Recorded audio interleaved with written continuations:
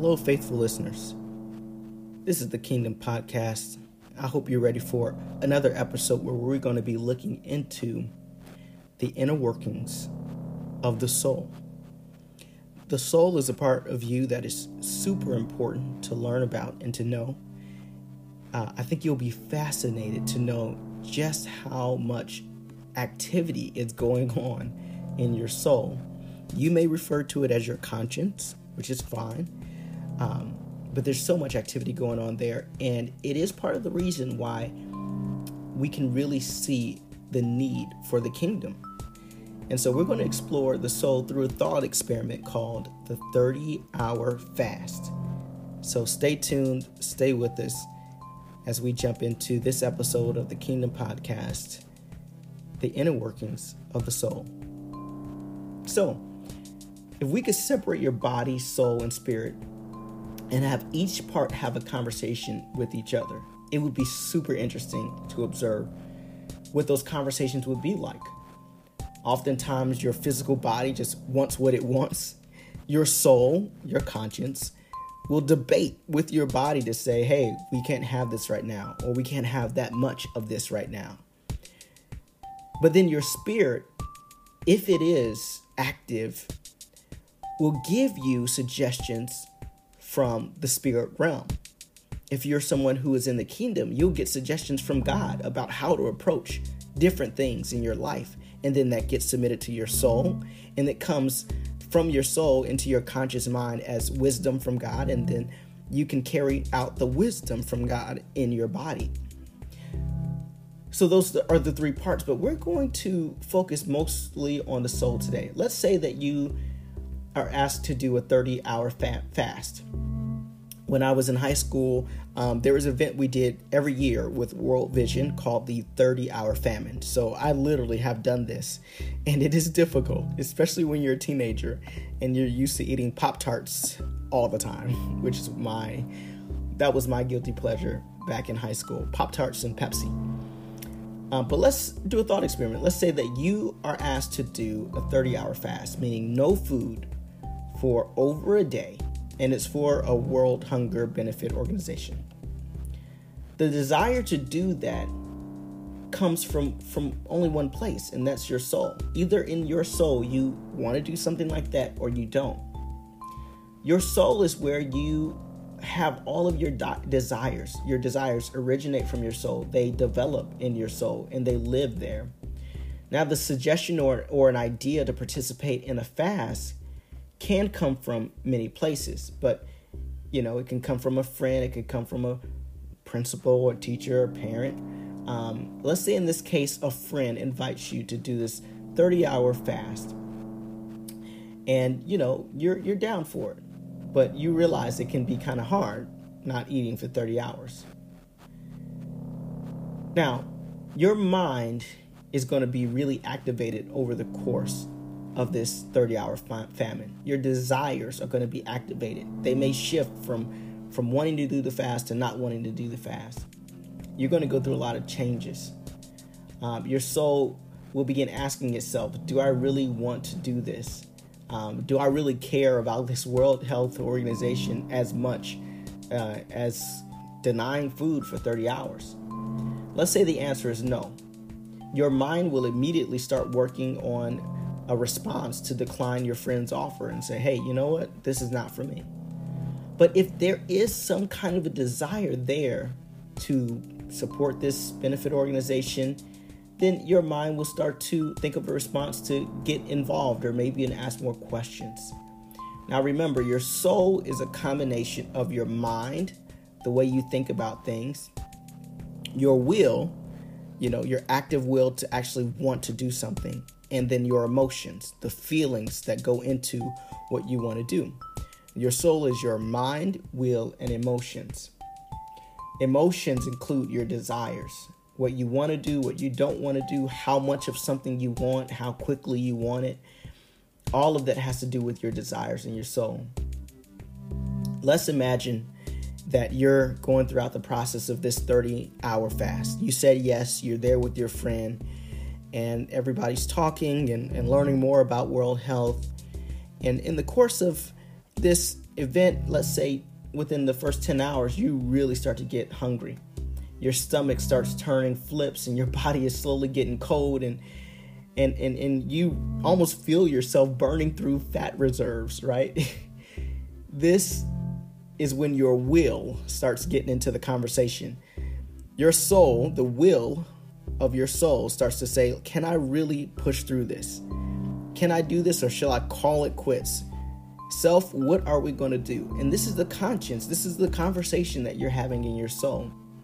You really have to, from moment to moment, evaluate, do I want to keep going when it really gets tough?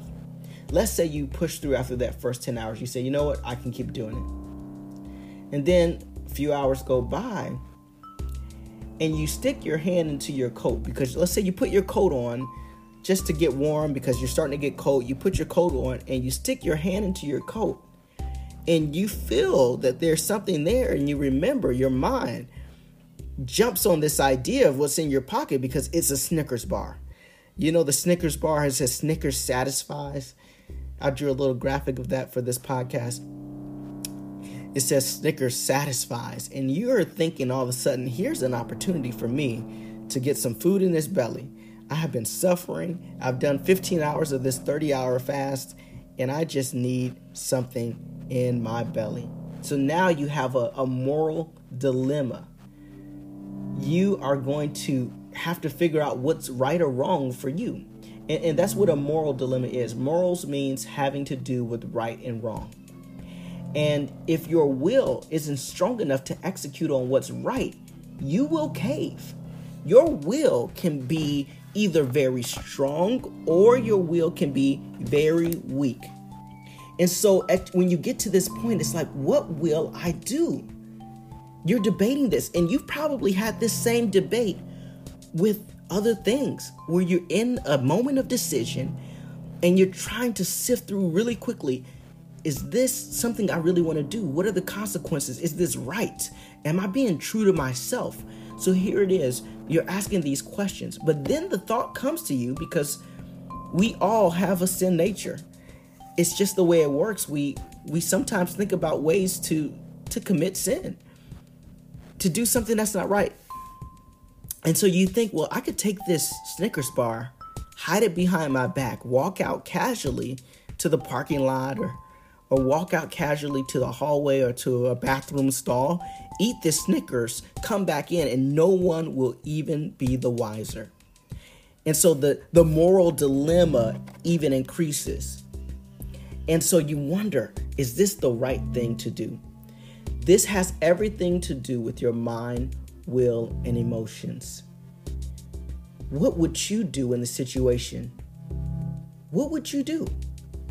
Would you continue? Would you have the willpower to continue to keep going with that fast? Or would you stop it, eat that Snickers bar? Would you eat the Snickers bar and fess up to people and say, hey, I'm getting hungry, I'm just going to do this? Is that how you work, or would you do it in secret? I ask these questions because I want you to evaluate the way your soul works. I want to paint a picture for you. The soul, everyone's soul is different. Everyone has different strengths. You may be someone who your soul is set up to be very patient. And so you can suffer pain longer maybe than the average person. Or maybe you are someone who's just genuinely kind. And so when people are angry or mad at you, you can get over it pretty easily. Maybe you're a forgiving person. But maybe you're kind of an angry person in your soul. Maybe you tend towards anger more than the other person. Or you tend towards caving to temptation more than the other person. That all has to do with the makeup of your soul. And the thing with the soul is that if you don't develop it, it will continue to fracture more and more and more. Let's say that this person at this 30-hour fast eats the Snickers bar. They eat the Snickers bar in the bathroom. And the next year, they get invited to the 30-hour famine. And this time, instead of going 15 hours, they go 13 hours. And they eat something. They find something to eat. They sneak off to the vending machine. And then the next year, they bring a candy bar with them just in case, because now they're feeling like they're a failure. And within 10 hours, they've already eaten that candy bar. But no one knows. Let's say they fail at the 30-hour famine 10 times over the course of 10 years. What that does to the soul is it almost convinces you inside of yourself that you can't do it, that you're a failure in that area. And so you begin to resist your own self by planning for your own failure. But let's put a twist on this story. Let's say that after 10 years, one of the coaches or participants or leaders of this benefit organization says, hey, you've been coming for 10 years and you've done this 30-hour famine for 10 years straight. We want to invite you to be a part of our leadership council and to teach other people how to be successful with a 30-hour fast. In fact, we want you to start writing curriculum for us. And we even want you to announce your tips and strategies this year on the stage. What a whole different ball game now. Because now you have to decide if you're going to be honest about your failure or if you're going to let this stuff happen, if you're going to let it go. Are you going to be honest? What would you do? So this gets back to the build up of the soul. If your soul has been built up in the area of honesty and integrity, even if you're not built up in self-control, which, by the way, this ability to fast for 30 hours has to do with the self-control, the will of your soul. But let's say you're a very integral and honest person. This will be an opportunity for you to fess up and confess and say, you know what, I've been coming here for 10 years, but I usually do pop something in my mouth or eat something because I just can't do I haven't been able to do the 30 hours, but I won't say I can't. Just that level of confession, inviting someone into your failure actually breaks down your failure rate. It actually opens you up to be successful in an area that you weren't before. That's why actually confession works, even if you're a spiritual person or not. Just being honest with other people about your journey and where you've done well and where you failed, it can really be a helpful thing. Because then you open yourself up to advice. It's not a secret anymore. That fractured part of your soul, it's like it's seeking ground, it's seeking help. But let's take the opposite situation. Let's say that you continue to hide this thing, you keep it a secret, and you agree to be on stage and to write curriculum and tell people how great you are with this 30-hour fast. That will actually lead to almost a multiplication of destruction in your soul. So where your self-control has been damaged, now your ability to harness honesty, integrity, and truth is going to be damaged. And all of these moral characteristics are a part of your soul. Your soul comes with a certain level of a belief and value and self-control and integrity and honesty and all the virtues and values that you can think of. Your soul comes with that. Justice, equity. Your soul comes with those things. But those things have to be located. They have to be developed. They have to actually grow. They have to be mentored into growth. And I would even add, from a kingdom perspective, if you really want those efforts, if you really want those values to grow to great heights, then you need a spiritual component. You need the truth of God to really build those areas. But we'll talk about that in a future podcast when we talk more about the spirit. Right now, we're just focusing on the soul. But I want to wrap this up just by telling you kind of the differences. Your spirit is very interesting. The spirit man it's almost like raw power. And just to give you a little context into what the spirit has to do with all of this, is that if your spirit is very, very, very alive and powerful, you could actually draw strength from your spirit to empower your mind, will, and emotions. When your spirit is really, really alive, you think better, your emotions are stronger, and your desires, your willpower is even stronger. You have more control over your soul and body when your spirit is truly, truly alive. Now, the spirit has to be alive in the same, I would say, frequency of the positivity that you want your soul to produce. Because the soul can actually be alive in a negative way. And so can the spirit. Your spirit can actually attract, to put it in not a new age way, but just a way that I think most people understand. Your spirit can be emanating a negative energy or a positive energy. To put it in spiritual terms, it could be emanating the positive energy, which is the glory of God, or it can be emanating the negative dark energy, which is from the kingdom of the devil, Satan. Both have energy, but one is light and one is darkness. And by the way, they're not equal to each other. Every time that I see a movie or a show or a cartoon or a comic that tries to put darkness on par or on level or on course with God's power, it's laughable. It really is. Because Jesus said this in Luke chapter 10, verse 13, I saw Satan fall from heaven like lightning.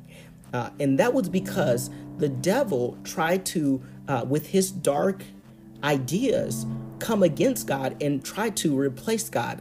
He was going to try to play king of the mountain with God. Well, that went nowhere very fast. In fact, as fast as lightning. And so there is no comparison to the power, the love, the light, and the peace of God. There's no comparative case in Satan's kingdom. Not at all. That's just the truth. But that doesn't mean that you as a person can't be influenced in your spirit by the powers of darkness. And that's a reality. But the saving grace in all of this is that you in your spirit can be enlightened and graced with the magnificent loving power of God. And that can power your soul to do better and more things than you ever have. There are fights that I used to have with myself. When I think about when I first really considered coming off of alcohol. So I was some person that drank alcohol every day. I was getting to be an alcoholic if I wasn't already there. I drank morning, I drank noon and night, not morning, but I drank probably by noon. I had a drink in my hand, and then by night, this is around like the 2004, 2005 time when I was a college dropout, and then I went back to college and I got kicked out of college. I really had a rough time in my 20s. And I was also addicted to pornography. I was also addicted to cigarettes. And not only just those, existential addictions, but then I had some addictions in the way I thought. I just had a terrible thinking a mindset. I was often angry and jealous and proud, very proud. And these were mental addictions that I had. But the thing was, I came to God one day when I wanted to come back to God, because I started off as a Christian at age 7 and I left God in college and I wanted to come back. And one of the first questions I had for God was, how can I even start a conversation with you if I know I'm going to go back home and drink and probably smoke and do other things? And the answer God gave me was so powerful. What I began to feel was my spirit man, not my body, not my soul, but in my spirit, I began to feel like God was pouring his love, like liquid love, into my spirit. And it started to empower my soul. And all of a sudden in my mind, I felt a confidence that I could go home and not drink and not do any drugs or not smoke cigarettes or anything, not watch pornography again. I felt so empowered. It was supernatural. I literally went home after that day. That was September 21st of 2006. Went home that day and I threw away the porn tapes. I threw away, I think I might have flushed my cigarettes. Which I wouldn't recommend. I don't know if that stuff is good. Just put it in the garbage, right? Soak them and put it in the garbage. And I had lots of beer in the fridge. I didn't touch it. My roommates drank it. When I quit pornography, drinking, smoking, drugs, and a lot of the bad mindsets that I had, it wasn't a 7-step program. I quit it all in one night. And it's because my spirit man began to be filled with the love and glory of God, and that empowered me to make the right decisions in my soul, the right decisions in my mind, will, and emotions. My willpower gained supernatural strength that I didn't naturally have. And that's why this is so important for you to know. The soul literally gets bombarded with decisions every day. Now, some people have really mastered their soul, even outside of any spiritual help or guide. It's possible to really master your soul. And the way you do that is every time there's a challenge to your soul to actually do the wrong thing or the right thing, you choose the right thing. You will yourself, with your willpower, you will yourself into doing the right thing.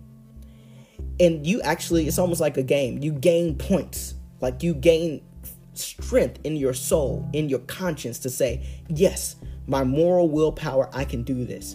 And so another temptation comes and you get stronger because you say, I can do this. The natural end to that is, though, the natural end to that is that there will be things that come where your will fails you. There will be things that come where your will fails you. And the way I know that is because, especially if you begin to consider God and his kingdom, you almost get like a target on your back where the enemy starts giving these powerful temptations. And the only way to overcome those temptations is by the power of God, and it's through the blood of Jesus Christ. That's the only way I know. In fact, it's an absolute truth. That's the only way there is to overcome those temptations. Now, for a lot of people, you can say, hey, Kenneth, I have never had a temptation that I haven't failed at. Well, I would challenge you probably on that. But let's assume that's the case. I know that there are people who don't really get challenged in their soul because they're not seeking God. Because the devil knows that he can overpower you if he wanted to. And for many people, he's just not going to provoke it. It's just, it wouldn't be wise to waste, Satan's smart enough not to waste his energy, at least not to waste too much energy on people who aren't seeking God.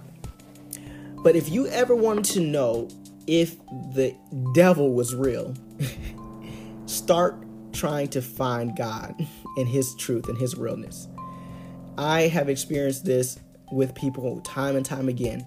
The moment they become open to the idea of God, their world just starts to really turn into a test. And they find out how strong they really are. And if they find out they're not that strong, that's okay. I mean, it's really not a scary thing or a weird thing or a problematic thing. It's okay. Because it's just evidence that you can't do it all by yourself and you need God. Now, that's something that's just the truth, and I know that, and you hopefully will find that.